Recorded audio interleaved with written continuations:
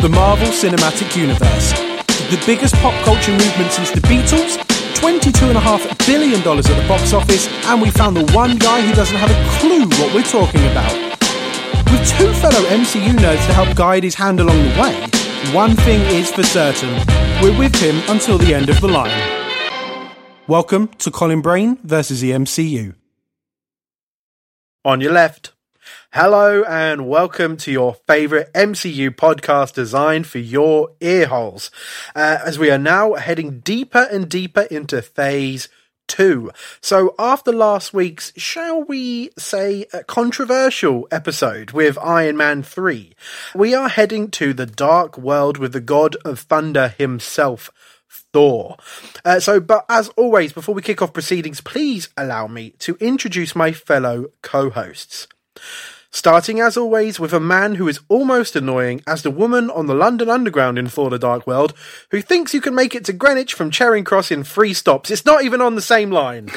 It's Mr. Robert Trott. Rob, say hello. Hello. Hello.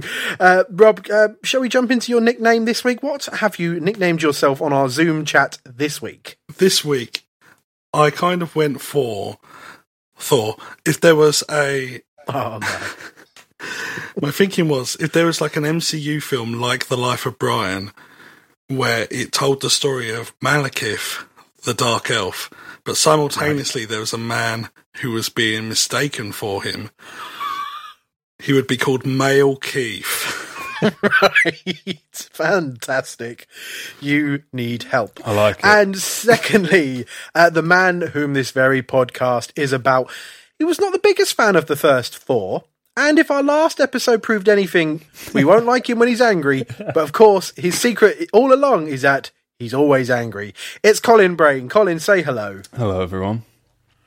So, as you guys can probably see, because we are recording this over Zoom, I am recording in my living room tonight and not the usual room where I usually record. So quality may be temperamental, and this Colin, as a sound engineer, is probably going to have a stroke right now, but I have cracked open a window as well because it's absolutely boiling tonight. Yeah, no, so it's all right.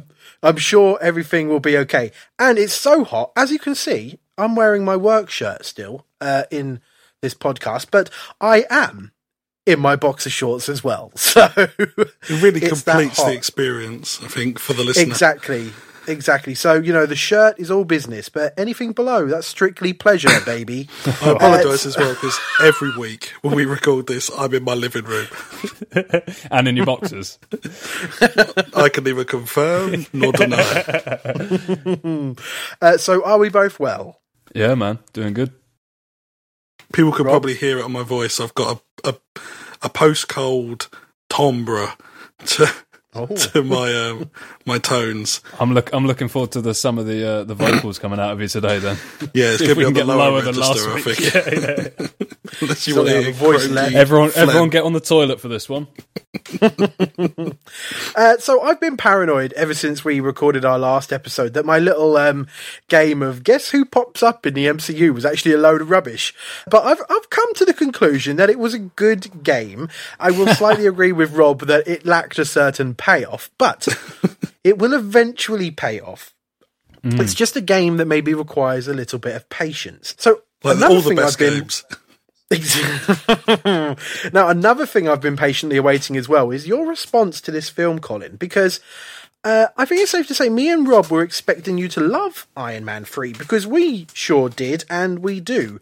So then, spoilers, Thor the Dark World isn't exactly the most loved film in the franchise. Yeah. And as soon as we finished recording our Iron Man 3 episode, I immediately got a text from Rob saying, he's going to like the Dark World, isn't he?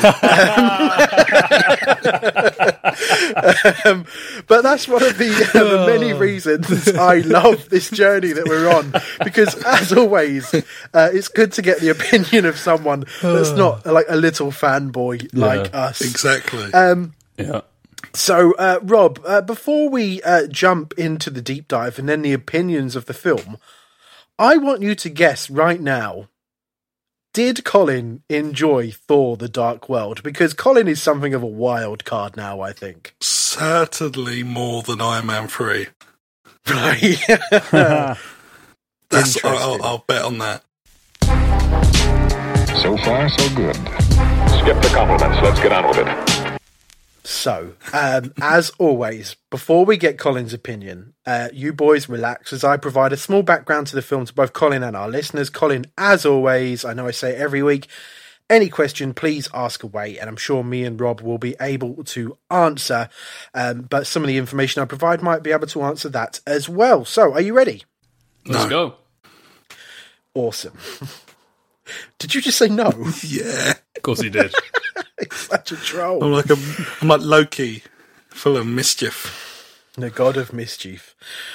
So, after the success of the first Thor film, and the fact that Marvel, they didn't really have any issues or problems with the film's first director, Kenneth Branagh, they immediately offered for him to come back and take on the sequel. But unfortunately, Mr. Branagh decided not to return, citing it was a long time making the first film, and they were way too quick to get me straight back into another. It was a very pleasurable experience and a film I'm very proud of, but I shall not be returning to direct the sequel. So Marvel wanted to make a sort of a grittier, darker Thor movie that still felt tonally a little bit similar to the first one. So then the biggest TV show on TV at the time was a show called Game of Thrones. A show that I'm assuming, Colin, because you have no pop culture knowledge whatsoever, that you have not seen. I haven't seen a single second of any of it, mate. There we go. So then Marvel started to take a look at some of the directors of that TV show to see if they could find a director for this sequel. So they had a couple of positive meetings at first with a director called Brian Kirk. He directed a couple of episodes in Game of Thrones' first season, as well as done episodes of Luther and Dexter as well. Now, this is where, and to quote the incredible musical Hamilton, unfortunately, we weren't in the room where it happened. So for reasons unknown, Marvel, before they officially announced Brian Kirk as director, suddenly decided they were going back to the drawing board, and he would not be the director for this film. So then, Natalie Portman decided to use some of her star power, I guess, and mentioned to Marvel that, maybe it wouldn't be the end of the world if they hired a female director. Because we're 8 films into the MCU now, and so far every single film has been directed by a middle-aged white guy. It's not the best look for Marvel. And Marvel kind of agreed. So they started approaching various female directors, to take us all to Asgard and beyond. So in September 2011, Marvel announced that they hired Patty Jenkins to direct. So Patty Jenkins directed a film back in 2003 called Monster. It starred Charlize Theron, and it actually won her the Oscar for Best Actress in that film. But Patty Jenkins has also done some TV work as well. I know, Colin, you're a fan of the TV show The Killing. Yeah. Patty Jenkins directed the pilot episode for The Killing, so she's done lots of film work and some quite acclaimed TV work as well. So they actually asked her to join, and she did come on board to direct the sequel. And Marvel finally had a female director inside the MCU. For 3 months, at least, because in December 2011, Patty Jenkins then left the project, citing creative differences. This didn't actually go down too well with Natalie Portman either, so there was some tension, shall we say, before this was even due to start filming.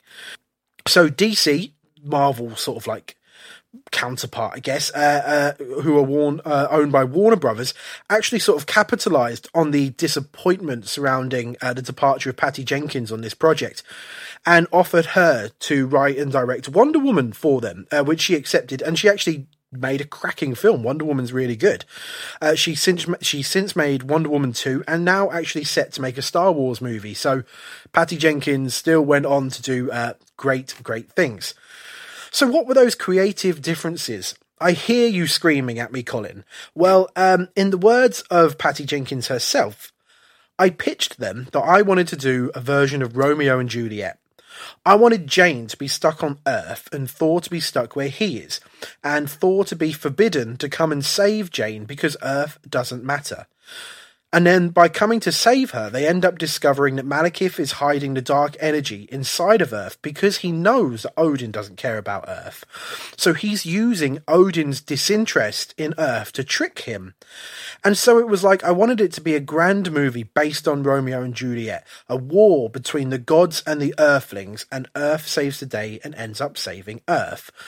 So there's some story elements of Patty's original version of the film in the Dark World, but it's clear that, that's not the story Marvel wanted to tell.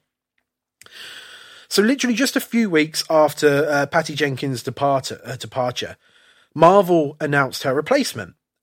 Another middle-aged white dude named Alan Taylor. So Marvel went back to the Game of Thrones well and hired one of their directors. Marvel fans were also intrigued when it was announced that Tom Hiddleston would be back as Loki, but they were still in the casting process of the villain. So, Colin, have you ever seen the TV show Hannibal?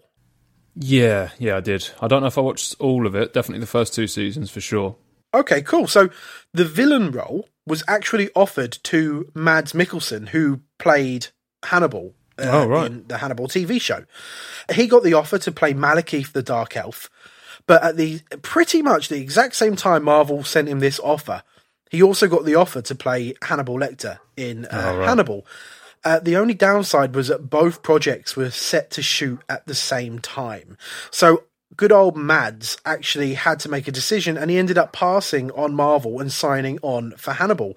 I think he made the right decision. He made the right decision for sure.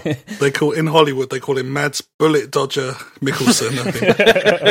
That's his nickname around the canteen. That is. So Christopher Eccleston ended up taking on the role of Malekith. He's maybe best known for playing the Doctor in Doctor Who when it was rebooted in 2005. And it's safe to say that Mr. Eccleston will not be back for any future Marvel installments, as shortly after completing the film, he likened the experience to putting a gun in his mouth and pulling the trigger. Wow. Fucking hell. It turns out, they shot a lot of backstory surrounding Malekith and loads of scenes to fully craft like a 3-dimensional character. But a lot of it did end up on the cutting room floor, and he's had some very choice words to say about Marvel in the past. Guys, can you hear that? Audio commentary facts. Oh. So, it's a bit of a muted one. Yeah. So, the film wasn't shot to have a prologue, much like the original film that sort of told the story of Malekith. But it was put there because test audience wanted more on Malekith's background than what they were being given, which implies there was less before they put that beginning bit in. Wow. Yeah, if that's possible. Poor Eccleston. So the only real changes as well that were made during the actual shooting of the films were actually positive ones. It became very clear early on in the shoot just how much fun the Loki scenes were. And the chemistry between Tom Hiddleston and Thor himself, Chris Hemsworth, was actually stronger than ever. So more Loki scenes were added to the film. And they drafted in Joss Whedon, the writer and director of The Avengers, to make and craft and write a lot of these scenes as well. So Thor the Dark World opened in theatres November 8th, 2013, and it surpassed the gross of the first Thor film in just 19 days. So it had a worldwide total of $644.6 million versus the first Thor's $449 million. So this is what Disney started calling the Avengers effect.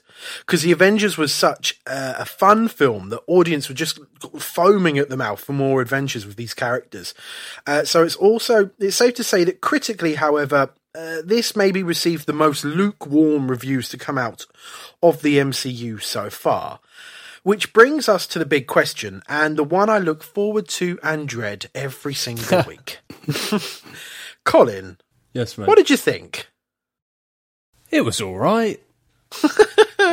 I mean, it was. I struggled for the first 45 minutes. I thought it was really slow.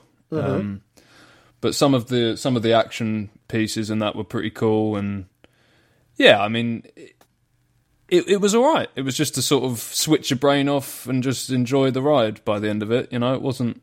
I agree, and I'll dig into a little bit more into that later. Yeah, I would somewhat agree with you. What about you, Rob? How was this rewatch for you? I kind of feel the same as I did the first time I watched it, is that there's fun to be had, but ultimately it's a bit of a mess. But there's lots of bits where I go, I like that bit and that bit.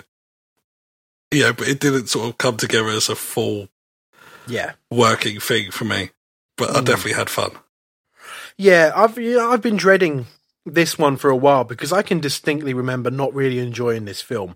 I think it's my least rewatched Marvel movie alongside Iron Man 2.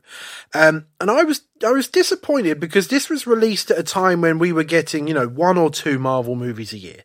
So there's always such like a massive build up surrounding these films that maybe, shame on me that I walked into the cinema expecting this massive, thrilling, maybe sci-fi movie, and instead walked out feeling a little bit meh. But, there's something about seeing these once a week for this podcast that kind of almost changes my perspective a little bit. I think it's almost like, every week a new comic book issue arriving to my house and I get to see what these different characters have been up to that week. So not every issue needs to change my life. We know big ones are coming up soon and things like that. So squeezed in between all these other films, I didn't dislike this as much as I usually do, but agreed with both of you. It's far from perfect. I mean, on paper, Alan Taylor of Game of Thrones directing this seems like the perfect choice. So sort of before it come out, knowing that, you'd go into it sort of thinking, this is going to be great, because all of these episodes of Game of Thrones are great. Mm-hmm. He's the perfect fit. And then I think your expectations can only go down from there when it's not that. Mm-hmm. It's nowhere near the intelligence of Game of Thrones, well, from the first few seasons at least. They maybe set themselves up. I don't know. Who knows what happened really with Alan Taylor. I know he's had to say a few words about Marvel as well. He definitely feels like the film he shot wasn't the film that was edited once he handed everything over to Marvel. So let's do a deep dive and let's get into this film really. So eons ago, Bor, father of Odin, clashes with the dark elf Malekith, who seeks to unleash a weapon known as the Ether on the 9 realms. After conquering Malekith's forces, including enhanced warriors called the Cursed, on their homeworld of Svartalheim, Bor safeguards the Ether. There's a lot of words in here that I'm struggling. I've been looking forward to this bit all day. I've been thinking he's going to be struggling with some of this shit. Jesus. To quote Anchorman, if you put a question mark on the teleprompter, he will read it. Bor safeguards the Ether within a stone column. Unknown to Bor, Malekith and a handful of dark elves escape into suspended animation. So we've kind of already touched it. So much like the first Thor movie, we get an extended intro of sorts, detailing the backstory we need before we jump into the meat of the plot. So Colin, this backstory, this action sequence, how are we feeling? Eager anticipation, sense of dread. At this point, I was just sort of ready to. Yeah, I guess anticipation. I mean, from the Avengers, I've definitely become more of a fan of Thor. So it's like I wasn't going into this film thinking, "Oh Jesus Christ, I'm not really bothered about this one." I was excited to see where they take it, and obviously Loki being probably my favourite character so far in terms of I was looking forward to seeing more of him. So yeah, I was just ready to get on with it really. Sounds good. I would say that this beginning, I felt like it throws a lot of like exposition and plot details at us.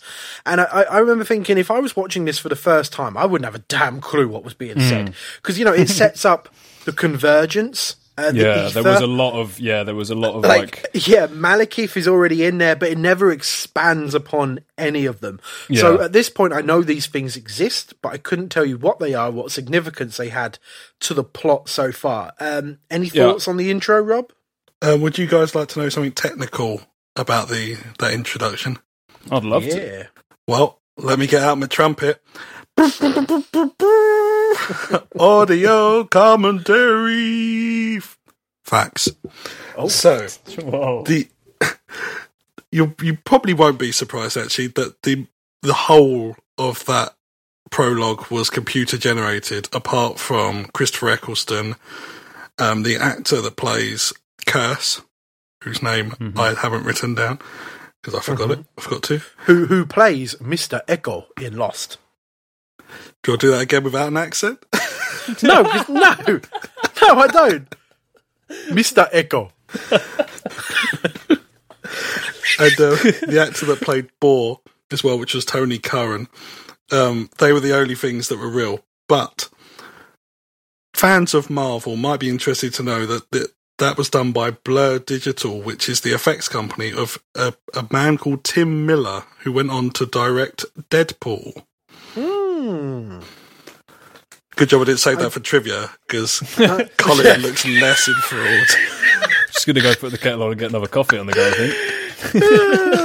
But yeah, I mean, I can remember Tim Miller came from VFX and stuff like that. So yeah, I found that interesting for sure. Our listeners right now are like rubbing their hands together and going, "Ooh, Yeah. oh, that's juicy. That's juicy. Beautiful." But no, it did look very. I'm not shocked by you telling me that it was all CGI. It was. Yeah. So any other thoughts on the intro, Rob, yourself? I mean, now knowing it, like for sure that it is tacked on, it feels more apparent to me that that was the case. It never really added anything to me. I don't think it. I mean, I suppose it explains the ether a bit, but I don't really feel like, other than that, it sort of builds on Malekith or anything. Yeah, it did throw a lot of spiel at you, where you're just kind of like, I hope they tell you what all this means. That's kind of what I was thinking. I mean, this must be like the third or fourth time I've watched this film, and even I was like, hang on, slow down. From memory, I'm pretty sure after about the first minute, I paused it and put the subtitles on, just so I could keep up with everything they were saying. Yeah. I'd love to have seen Anthony Hopkins in the booth doing it. Because it would have been amazing. I reckon he'd have been just sort of rolling his eyes, counting his money. So, in present-day Asgard, Loki stands imprisoned for his war crimes on Earth. Meanwhile, Thor, alongside the warriors Fandral, Volstagg and Sif, battle marauders on Vanaheim. It's the final battle in a war to pacify the Nine Realms, following the reconstruction of the Bifrost, or the Rainbow Bridge, between realms, which had obviously been destroyed 2 years earlier in the first Thor movie. So the Asgardians soon learned that the convergence is a rare alignment of the Nine Realms is imminent. As the event approaches, portals linking the worlds appear at random. And also back on Asgard, it is clear to everyone that Thor is distracted, his home being on Asgard, but his heart being back on Earth. So the Battle of Vanaheim, I would have loved that battle to be a little longer. It definitely lacked the feeling of a big battle to me. It's quite clear it was just a field in England. There's no scale to it. I don't know whether it was like a budget issue or a time issue, but, you know... Surely by this point there's no budget issues, is there? Well, who knows? Because it does. It just feels very cheap. But there is an action sequence coming up soon that feels a lot better to me. Oh, yeah. But, you know, would it kill to have Thor in this scene, you know, throw a lightning bolt or two, or, you know, even go against an enemy that maybe puts up a bit of a fight? Because, you know, I think if Thor had a battle that proved challenging, it would be way more impactful if, you know, that he'd been fighting, show us, you know, he'd been fighting these battles for 2 years just because of what Loki did.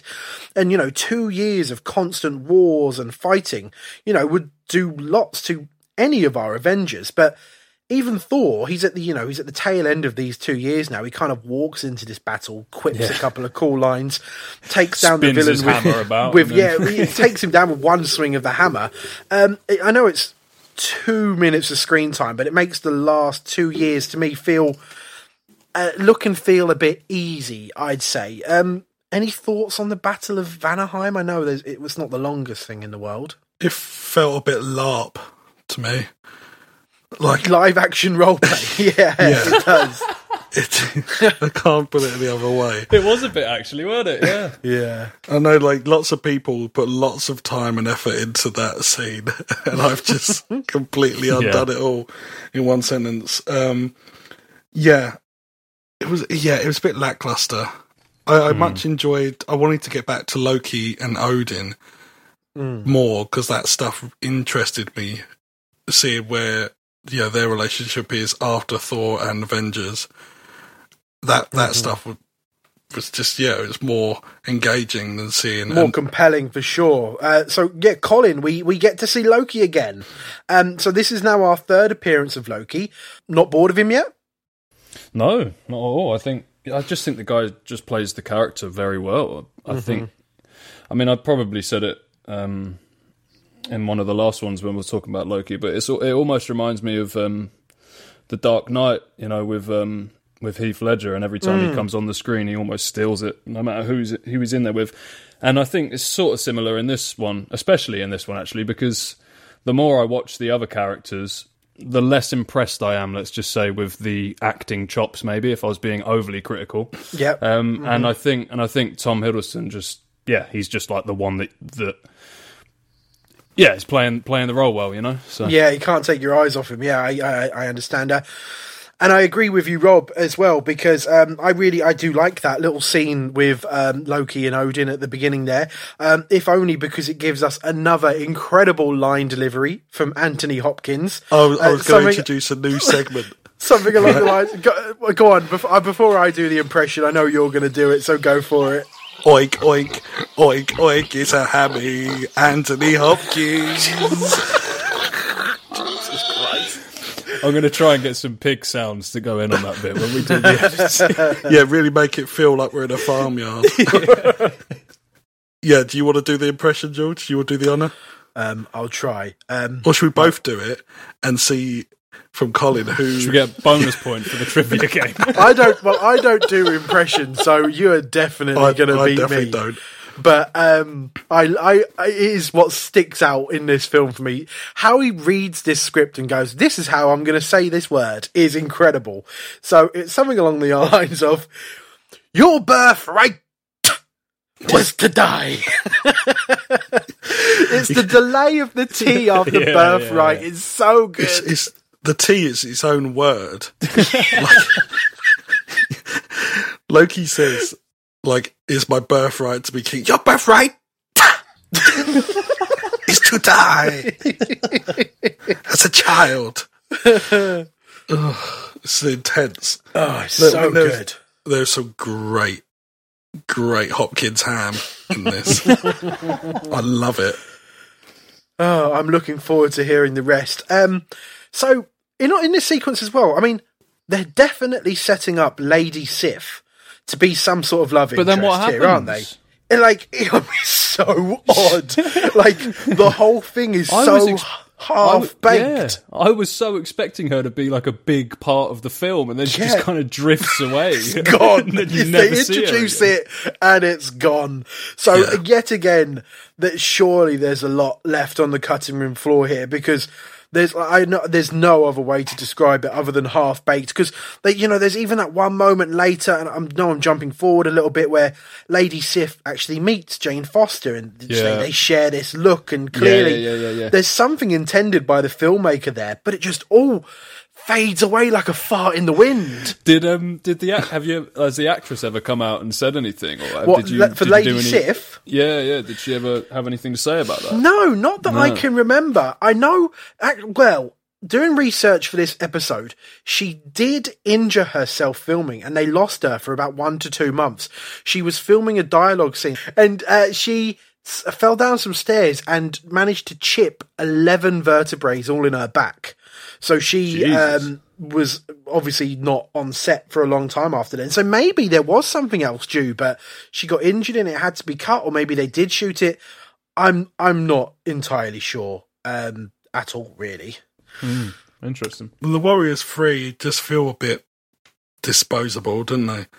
Like, you could do without them, and you wouldn't miss them whatsoever. Oh, the Warriors 3 are not in. If you offered me £1 million right now to tell you what any of their names are, I would not have a fucking clue, to be honest with you. Do you not remember Fandral? The actor from the previous film said that he was playing it like R. Kelly.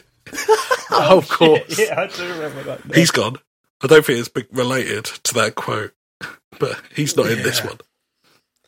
Yeah, Jesus pointless. Christ. Yeah, and then we've got it's so bad that I can only remember him as Jackie Chan because of that horrendous racist moment in the first film. Yeah, When he's like, we've got Xena Warrior Princess. Is it Hogan? Yeah, and Jackie Chan. Yeah, that did not age well, did it, that one? No.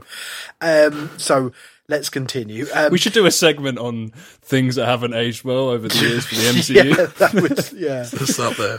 That would win. That's got to be up there. In London, astrophysicist Dr. Jane Foster and her intern Darcy Lewis travel to an abandoned factory where such portals have appeared, disrupting the laws of physics around them. Separating from the group, Foster is teleported to another world where she absorbs the ether. Heimdall alerts Thor that Foster has moved beyond his all-near-seeing vision, leading Thor to Earth. When Thor finds Foster, she inadvertently releases an unearthly force, and Thor returns with her to Asgard. Odin, recognizing the ether, warns that the ether will not only kill Foster, but that its return heralds a catastrophic prophecy. So, well, Colin, one thing I did notice on this viewing was that one of your criticisms from the first film was actually improved. Asgard felt lived in. Yeah, man, there was people, right? There was people. Yeah. And it was an actual city populated with I like that. Yeah, and this had never occurred to me really before you brought it up, and I can definitely see the difference in this film as well. So, I mean, I'm assuming you noticed it too, like you've just said. I did, there. actually. It was one of the... I was thinking to myself, I wonder if they're going to bulk it out a bit and make it feel like there's actual civilization on there. And yeah, it felt like it. Yeah, they definitely improved on that Asgard in this scene, in this film. So you've got obviously where Thor is walking around chatting to Odin. There's people training in the background and things like that. So it's definitely that texture that I think Asgard was missing. But another one of your criticisms from the first film. Now remind me, was it that you didn't like the scenes on Earth but did like the scenes on Asgard, or was it the other way around? No, it was that. It was just... It felt like it was two different vibes, you know, like you'd be in Asgard and it would be a bit more serious and then you get down to not England. It was somewhere in America, wasn't it? In the last one? It was like that little town that had no personality whatsoever. Town, USA. And then it just felt like you were watching like a sitcom, you know, and I just didn't. Yeah, it didn't really vibe with me. Okay, so then how did the scenes in London work for you? Because of later on in the film, they still attempt some of that, fish out of water humour for Thor. Not as effectively as in the first film, I think, because you've got like previously mentioned, you've got the scene of Thor using the London Underground. You got Thor arriving to someone's apartment in London. I can't remember whose, where he hangs up like Mjolnir on the coat rack and stuff like that. So how did the scenes in London work for you? Initially, I wasn't feeling it at all. I didn't like the. I thought the introduction of Darcy's assistant was just a bit kind of throwaway. The intern's intern. That whole part of it was a bit like just felt a bit tacked on for no reason. I preferred London as a setting over the artificial town. The artificial town. So that was quite cool, and I think it played better later on in the film with the action sequences in certain areas there and stuff. And I've got to be honest, the humour by the end of the film was starting to win me over a bit. That was due to what's his face, old Selvig. Right? Yeah. Love a bit of Selvig. He had some I think it was like I'd better get my pants or something like that. And actually, the whole coat hanger thing did make me laugh. Oh, that okay. got a giggle out of me. But other than that, it kind of fell into the same sort of sitcom-y, there was a lot of head shaking going on after the one-liners and stuff from my end. It was a lot, sort of like a... No, trust me, I'm happy about this. I can live with this. Rob, what about you? These London scenes, did they work in the film? Did they not? Oh, there's bits I have issues with and there's bits I don't. I agree with Colin, though, that Selvig is amazing. If you're interested, I got a bonus fact. He's only got it done, and it's a bonus fact. So, bonus feature time. Selvig had the quote of the thing for me. So basically, it cut to him and he said, so in order to prepare, I walked around my house naked to see if I could do it. And then he took a real long pause and said, I could do it. I liked. He's a national treasure. He's old Stellan Skarsgård to Sweden, not to the UK, obviously. But yeah, it was. Some of the London stuff just felt like your typical London stuff of here's a landmark, here's another landmark, here's another landmark. I did like they used Greenwich for the sort of the climax of the film, but I thought the fight was a bit. I'm sure we'll get to it. But we will. Certain things worked, other bits didn't. I loved the stuff with the truck and the physical effects and all that stuff. That was a big selling point in the trailer. I think the first thing you see in the trailer is the truck sort of revolving in midair as Jane approaches it. Yeah, and it was a bit like what's going on here? Yeah, it's really nice imagery for sure. I really like the visuals in this film, actually. I agree with you guys as well about Asgard being more lived in, and it was when George was saying about Thor and Odin having a chat that I feel the second moment of Hopkins ham, oink, oink, oink, came in. And the jingle's a work in progress. I haven't pre-planned it. I can tell by Hopkins ham, oink, oink, oink. I can tell it's a work in progress. Don't know what you're on about. It's been weeks on it. So there's a bit where Hopkins ham, oink, oink, oink. I'm hoping that Colin can sort of put some sort of beat on the back of that. Doesn't need anything. A beat. That's what it's lacking. Just a beat. If that's a challenge, if you can make that challenge accepted, mate. a good jingle, I'll be impressed. But there's a bit where Thor is sort of chatting to Odin and saying, "Oh, I wouldn't be able to do it without your guidance or whatever." And he comes back and said, "You must think me a piece of bread who needs to be buttered so heavily." Yes. Brilliant. Another line I love, yes, for sure. Probably for a ham sandwich. Oh, there we go. So let's continue. Malekith, awakened by the ether's release, turns Algrim into a cursed and attacks Asgard. During the battle, Malekith and Algrim search for Jane Foster, sensing that she contains the ether. Thor's mother, Frigga, is killed protecting Jane, and Malekith and Algrim are forced to flee without Foster. Sorry, what's mother, happened? Frigga. What are we laughing at? That's what we're laughing at. You say Thor's mother, Frigga. I did, okay, I did say that. So, Rob, the attack on Asgard, pulse racing or nap inducing? A mix of both. Okay. I really like the moment where the curse decides not to break Loki out, and he's like, sort of leads to his own mum being killed by saying, take the steps to the left. Yeah. But I don't think I think that's their intention, that's what they want to sort of get across, but I don't think it works that much because you can kind of feel like he might have found her anyway, regardless. Because, it didn't really... I think that would have been a nicer plot point if Loki had been, his directions or shortcut had ended up being the direct reason why she died, not... Like, she would have died anyway. Regardless if he had made it up there, Malekith was going to kill her. So I just think it would have been more interesting. But I mean, from all of the audio commentary facts, you can tell that I don't want it to be. Like, I'm acutely aware this week that so far it's been, Rob, what do you think? Well, I've got a shit jingle for you. Here's a jingle and a fact.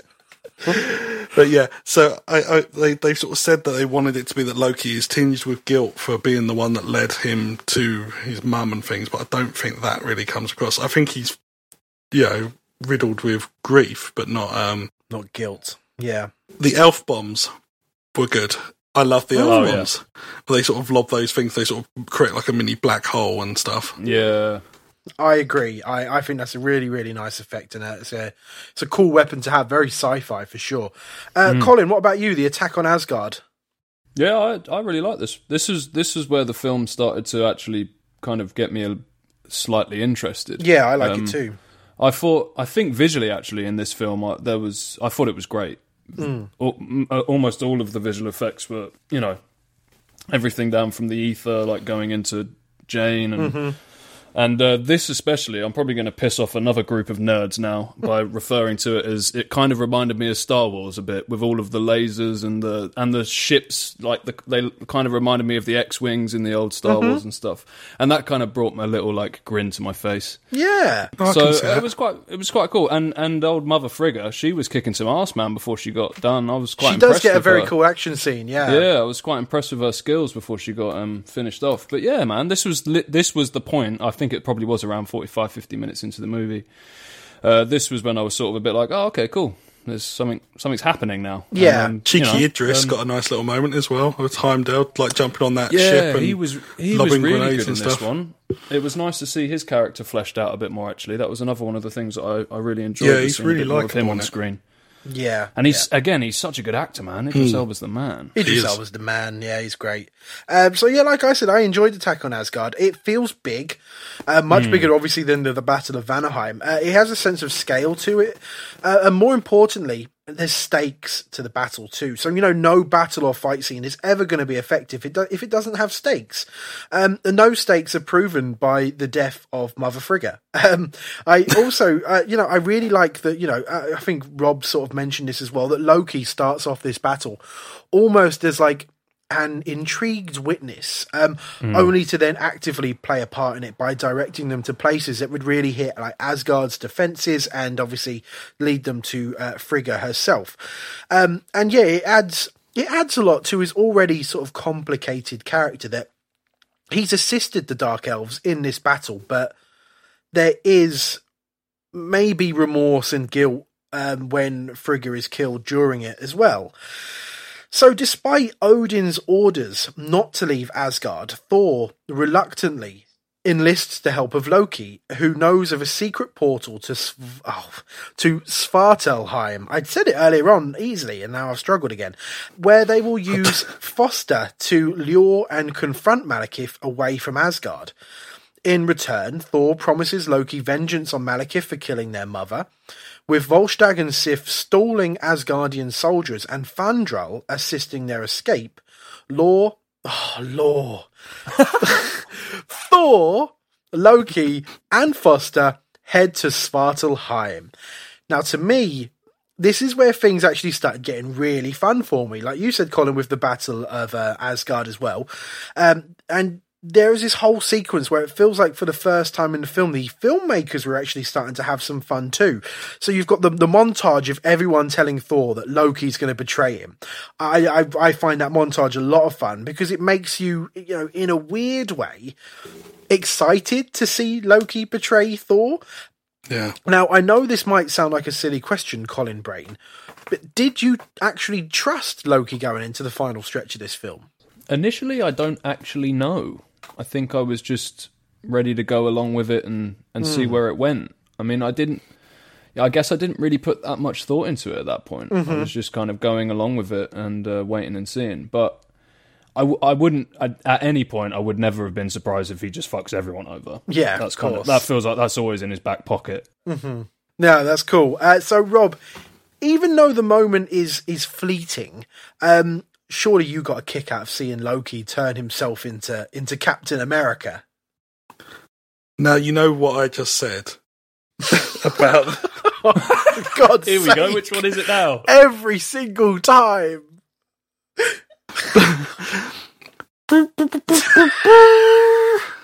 Audio commentary facts. So originally, that was Tom Hiddleston doing an impression of Chris Evans in the costume as well, which can be seen on like deleted scenes and stuff as well. Oh. But it was instead of, in case they couldn't get Chris Evans to come in and play the part, they were going to have Loki in the costume, kind of half mimicking him, doing a very good Chris Evans impression. Yes. So that when Chris Evans was available and came in and did it, he decided he was going to just mimic Tom Hiddleston's sort of exaggerated impression of himself. Right. So he got to be like this sort of goofy version of Captain America, which, yeah, I mean, I remember getting a kick out of that in the cinema as well. For sure. I think I saw this film twice in the cinema, and both times I think that's what got the biggest response in the film from the audience. That scene always sort of brought the house down. It's like you said, that whole sequence is so fun, and the way it is edited together, the whole like seeing the plan enacted whilst they're sitting down and planning it, and the whole recurring joke of if you betray him, I will kill you, and so evidently there'll be a line, which is a great payoff to it all. Yeah, it's just really, really fun. I love the sort of, like you said, that escape moment where they're on the sort of weird Viking ships. I like the weird Asgardian ships that they have as well. Well, it's one thing that Chris Hemsworth said, actually going into this film, he wanted lots of Viking mythology and Viking imagery in this film as well, so they really wanted to add to that, yeah. Yeah, it works really well. And then like the payoff to the whole thing of Loki being like, ta-da, when they actually get to Svartalheim. I thought I'd give it a horrible stab at it as well. Yeah, it's great. It's really good fun. I agree. So I know that maybe we had issues with Thor and Jane's love story the first time around. Did they improve upon it here, Rob? Not really. I was like, well, what? You clearly have more life experience and in common and chemistry and tension with Lady Sif. So I don't think it's necessarily this film's fault. I don't think the first film really made it clear what their bond was and what their connection was. Other than he's Chris Hemsworth and he's a buff ting. Yeah. Colin, I know you had some issues with the love story the first time around. Did they at least improve in this one? I mean, I think I used the term "fuck eyes" for the first time in relation to their hopefully not the last. and that was definitely ringing true again, especially when she ended up in Asgard with him, and they're like stood out on one of the kind of balconies and stuff, and they're just looking into each other's eyes, and it's like, Jesus, is there not more to this? He's talking about the convergence, and then putting his hands in between her, they link together. It's very Brenty.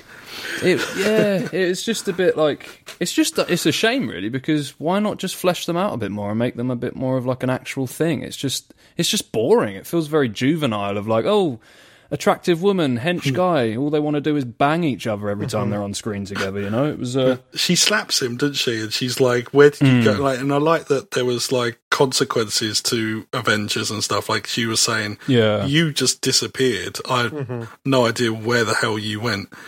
And he's like, well, the Bifrost was destroyed. And she was like, you were in New York. Yeah. And then he just sort of goes, oh, well, I had to fix stuff. And she's like, oh, okay. Yeah. All right. That's that done. That's that out of the way.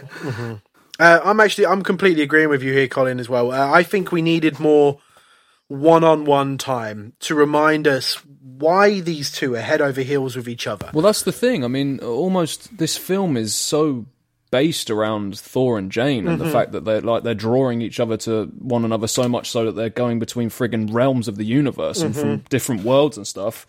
But then there's no payoff in any of the scenes to kind of back that up. No, I think it's too simple to tell an audience these two are in love and expect them to go with it. It's no secret that Natalie Portman was quite vocal after this movie, saying she was done with the MCU, actually. Oh, really? Okay. Yeah, I think this was a significant waste of her talents, actually. I think she's an incredible performer, Natalie Portman. Talking of incredible performers, we glossed over a short moment of oink oink, oink oink, Hopkins ham.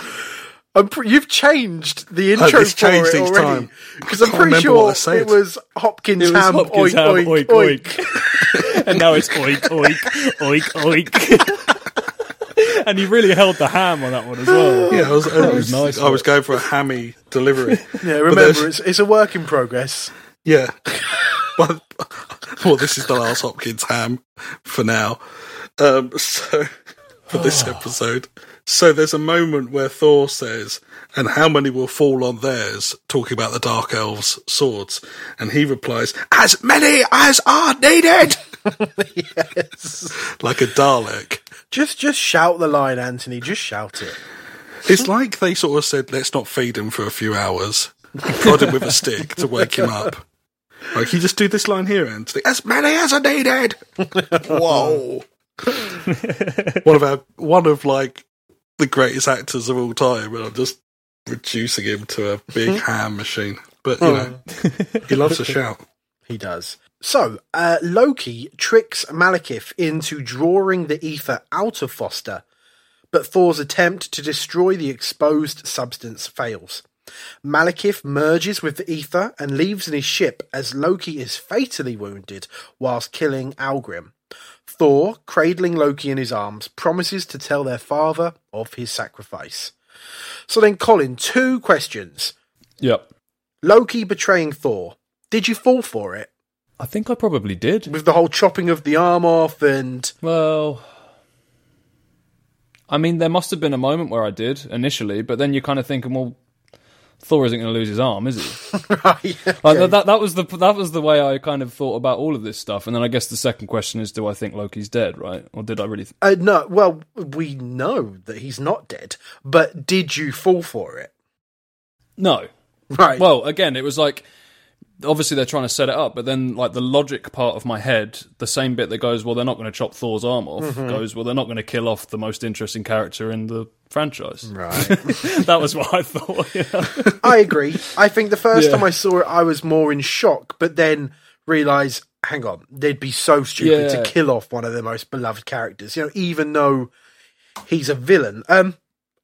Rob, I know it was many years ago, but can you remember seeing these moments for the first time? Did the God of Mischief fool you? I think the stab, when he stabbed him on the hill, well, then I'm with you two when the arm went. But if you notice that this isn't the first arm that we've lost in this phase so far. There's been a couple of arms lost in Iron Man 3 as well, with various different... I think Guy Pearce loses an arm at one point. And then there's 2 arms lost in this film. Yes. You probably are aware of the same thing that I did read earlier on doing research, in that Colin being, obviously, you've mentioned Star Wars as well here, that one of the big themes in Star Wars, or one of the things that keeps happening, especially in the original trilogy, is people losing arms. And they, as like a little nod to Star Wars, decided that in phase 2 of the MCU, that almost, I think every film would involve some character in some form losing an arm as a little tribute to, Star Wars.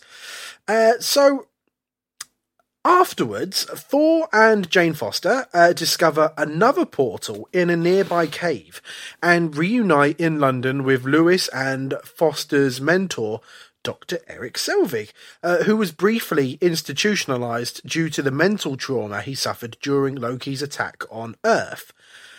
They learn that Malekith plans to restore the Dark Elves to dominance by unleashing the ether at the centre of the convergence in Greenwich. Thor battles Malekith through various portals and across multiple worlds until one portal separates them, leaving Malekith unopposed on Earth. Thor returns in time to help his mortal comrades use their scientific equipment to travel Malekith to Svartalheim, where he is crushed by his own damaged ship. So, Rob, final battle time. Did this put other battle sequences in the MCU to shame? Or, like the ether itself, should it be buried away where no one else can find it? You missed your Stan Lee moment, Rob. I know. I could see him itch. I could see him. I know. I don't like interrupting you when you're doing your bits. So he just wants his shoes back. Yeah, let's go for it. Excelsior! Right, hang on. So the audience won't know this, but we just had a brief toilet break, and I said to Rob, this week you are 95% jingle, and you have just proved it. 96%. 96% now. Oh, I love it. Excelsior!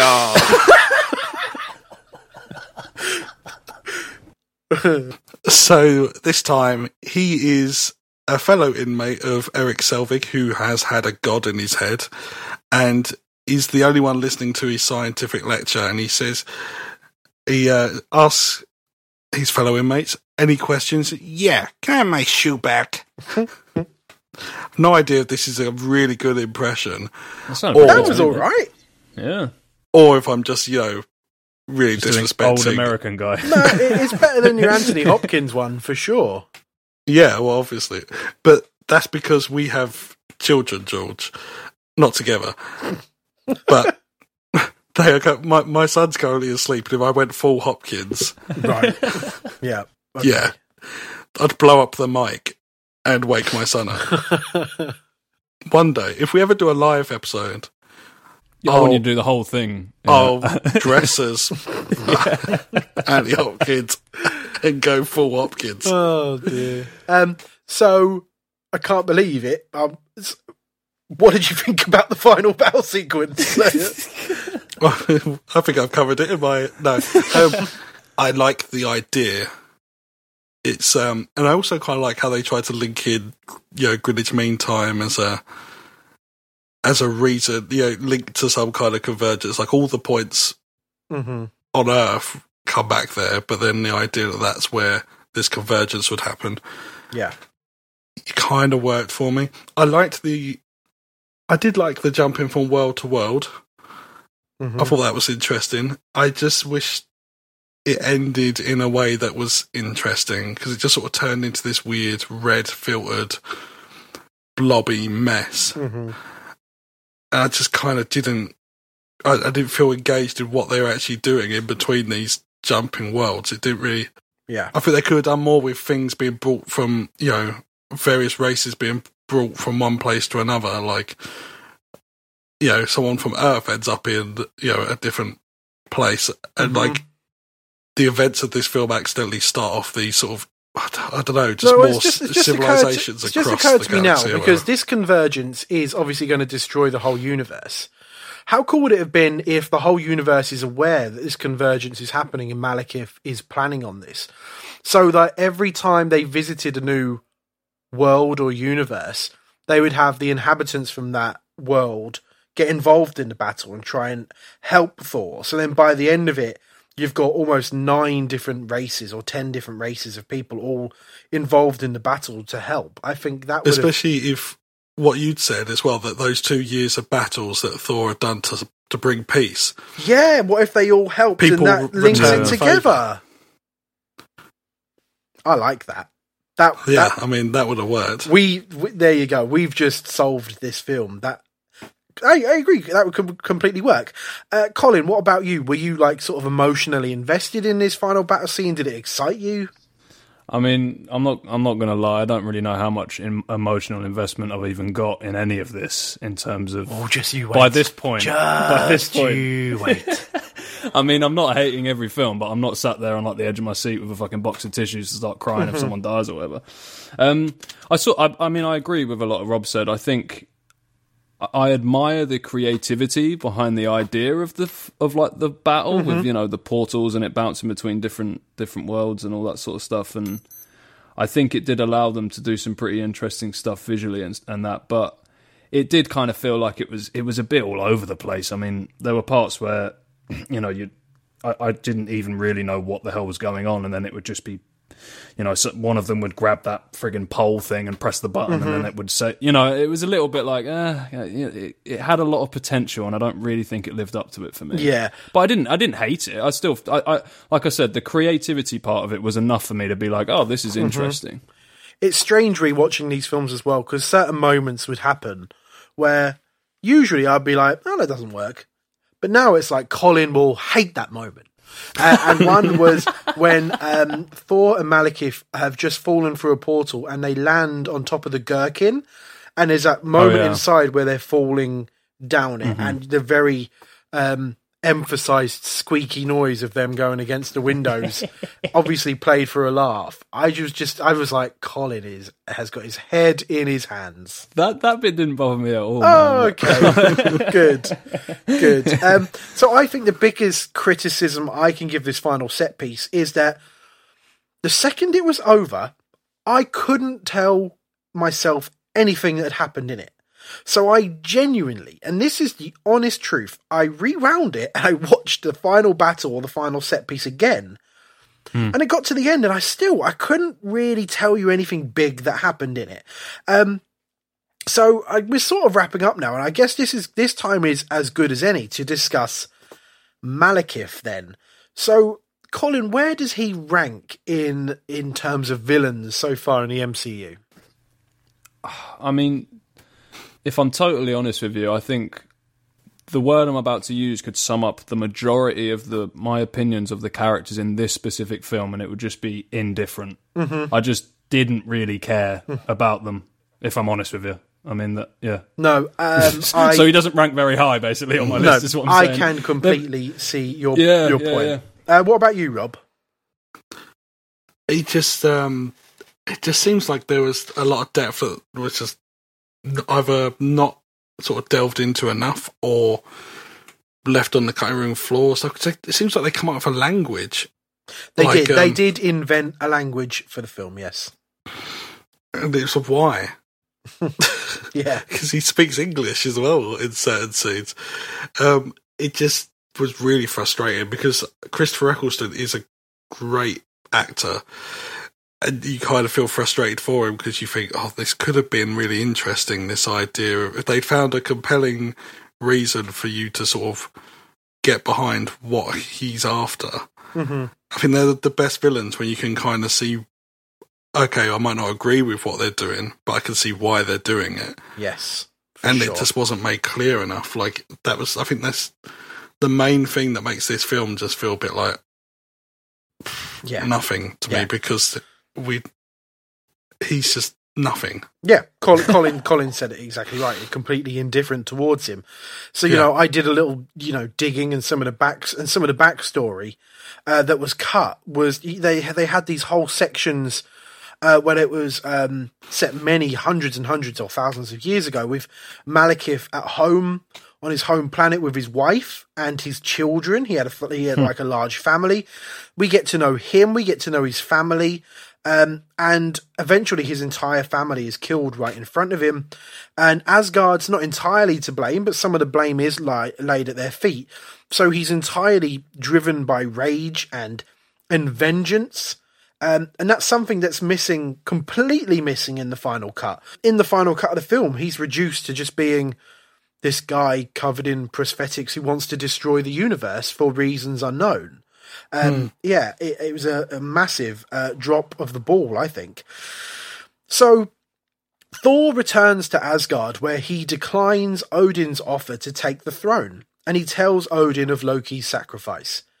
But as he leaves, Odin's form transforms into Loki, who is alive and impersonating Odin.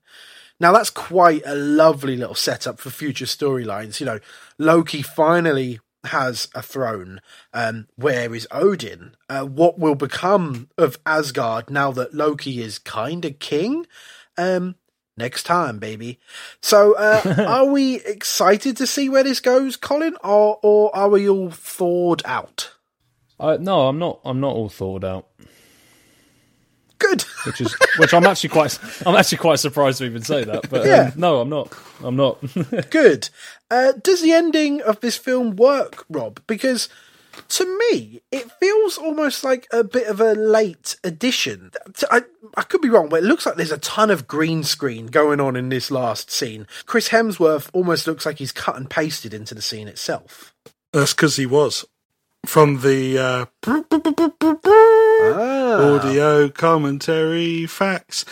Yeah, they weren't in the same room whatsoever. I think Right. Hemsworth was in, I want to say China, filming something, which also ties into the post-credit sequence. He was filming in China then as well, because we'll get to the post-credit sequence. Mm-hmm. But yeah, so he's not in the scene at all with Anthony Hopkins.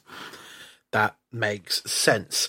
So, yeah, that's Thor, The Dark World. I think we've sort of given enough opinions on it, so I think we should jump straight into our ratings of the film. So, as we always mention every single week, we have our letterboxed accounts where we are rating each film. So Rob has his ratings, Colin has his, and I have mine. So then by the end of this journey, we will all have our own individual ratings of the films and rankings of the MCU as well. So let's start with Mr. Colin Brain. Out of 5 for The Dark World. 3. That's not bad at all whatsoever. Robert Trott. 2. Oh, Rob. and for me, I'm right there in the middle between the two of you. It's 2.5. Wow. So I felt like there was fun to be had. The Loki stuff is great. I love the moments of Loki betraying Thor. I like the attack on Asgard. You know, Chris Hemsworth is pretty good in this. Of course, we haven't really mentioned him too much. But then come to think of it, they didn't give him loads to do or anything to really chew on, because I think moments of weakness or vulnerability are really needed here, and it would have helped the film a lot, because you know, when you have a protagonist who is essentially a god, I think we need to see him at his vulnerable points. And to me, there wasn't many of them in this film. The bits that worked for me the most is when they gave that to Loki. Like, there's a moment where Thor goes to see him and goes to sort of enlist him. And he says, show me, drop your illusions. And you see that he's trashed the place and he's a mess. He's just grief-stricken. And he's like, now you see me, brother. Yeah. That stuff was really great. When they're on the boat together and, they're talking about the trust that they've lost for each other. All that stuff is brilliant. Yeah. But Loki got more interesting stuff to do, for sure. It almost felt like this was a Loki film more than a Thor film. Yeah, I completely agree. I didn't even really have this question noted, but Colin, I can ask you this. So, Loki is obviously a villain, and he's obviously still being set up for future films. Now he's actually the king of Asgard, albeit whilst pretending to be Odin. Yeah. Are we ever going to get a redemption from Loki? Are we ever going to see him be the good guy? Or do we keep him as a villain? Because there was hints of maybe a redemptive arc for Loki in parts of this, all before he faked his death and took over the throne. Yeah, I know what you mean. I feel like there's always been that glimmer in there that he even has a moment be of that in Avengers as well. Yeah, yeah. So it wouldn't surprise me, and I'd be up for seeing it if they decided to go in that direction. But that being said, I am enjoying him doing his kind of more villainous antics at the moment. Yes. So I hope there's more of that to come. There's a great moment where Thor says, "I will tell Father of what you have done here today," and he says, "I didn't do it for him." But it's left completely ambiguous, because you're like, did he do it for Thor? Did he do it for his mum? Like, or just for himself? Like, it's a real nice moment. I think I like that they don't sort of implicitly say, yeah, Loki's good now, or Loki's forgiven Thor. It's all just sort of like left so ambiguous. Yeah, I agree. It's a really nice moment. So, shall we jump into trivia time? You know too much for your own good. Now that's what I call using the old head. Okay, who is going first? It's me this time, because you, last week, Oh yeah, controversially, you messed up, but I still gave you the point. you stole me.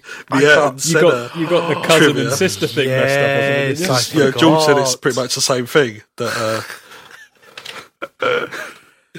All right, go for it, Trot. Let's go. Okay, so Alan Taylor loves Christmas. No, I'm joking. So Alan Taylor mentioned whilst on the set of the film to Tom Hiddleston that his daughter was cast as Loki in her school play.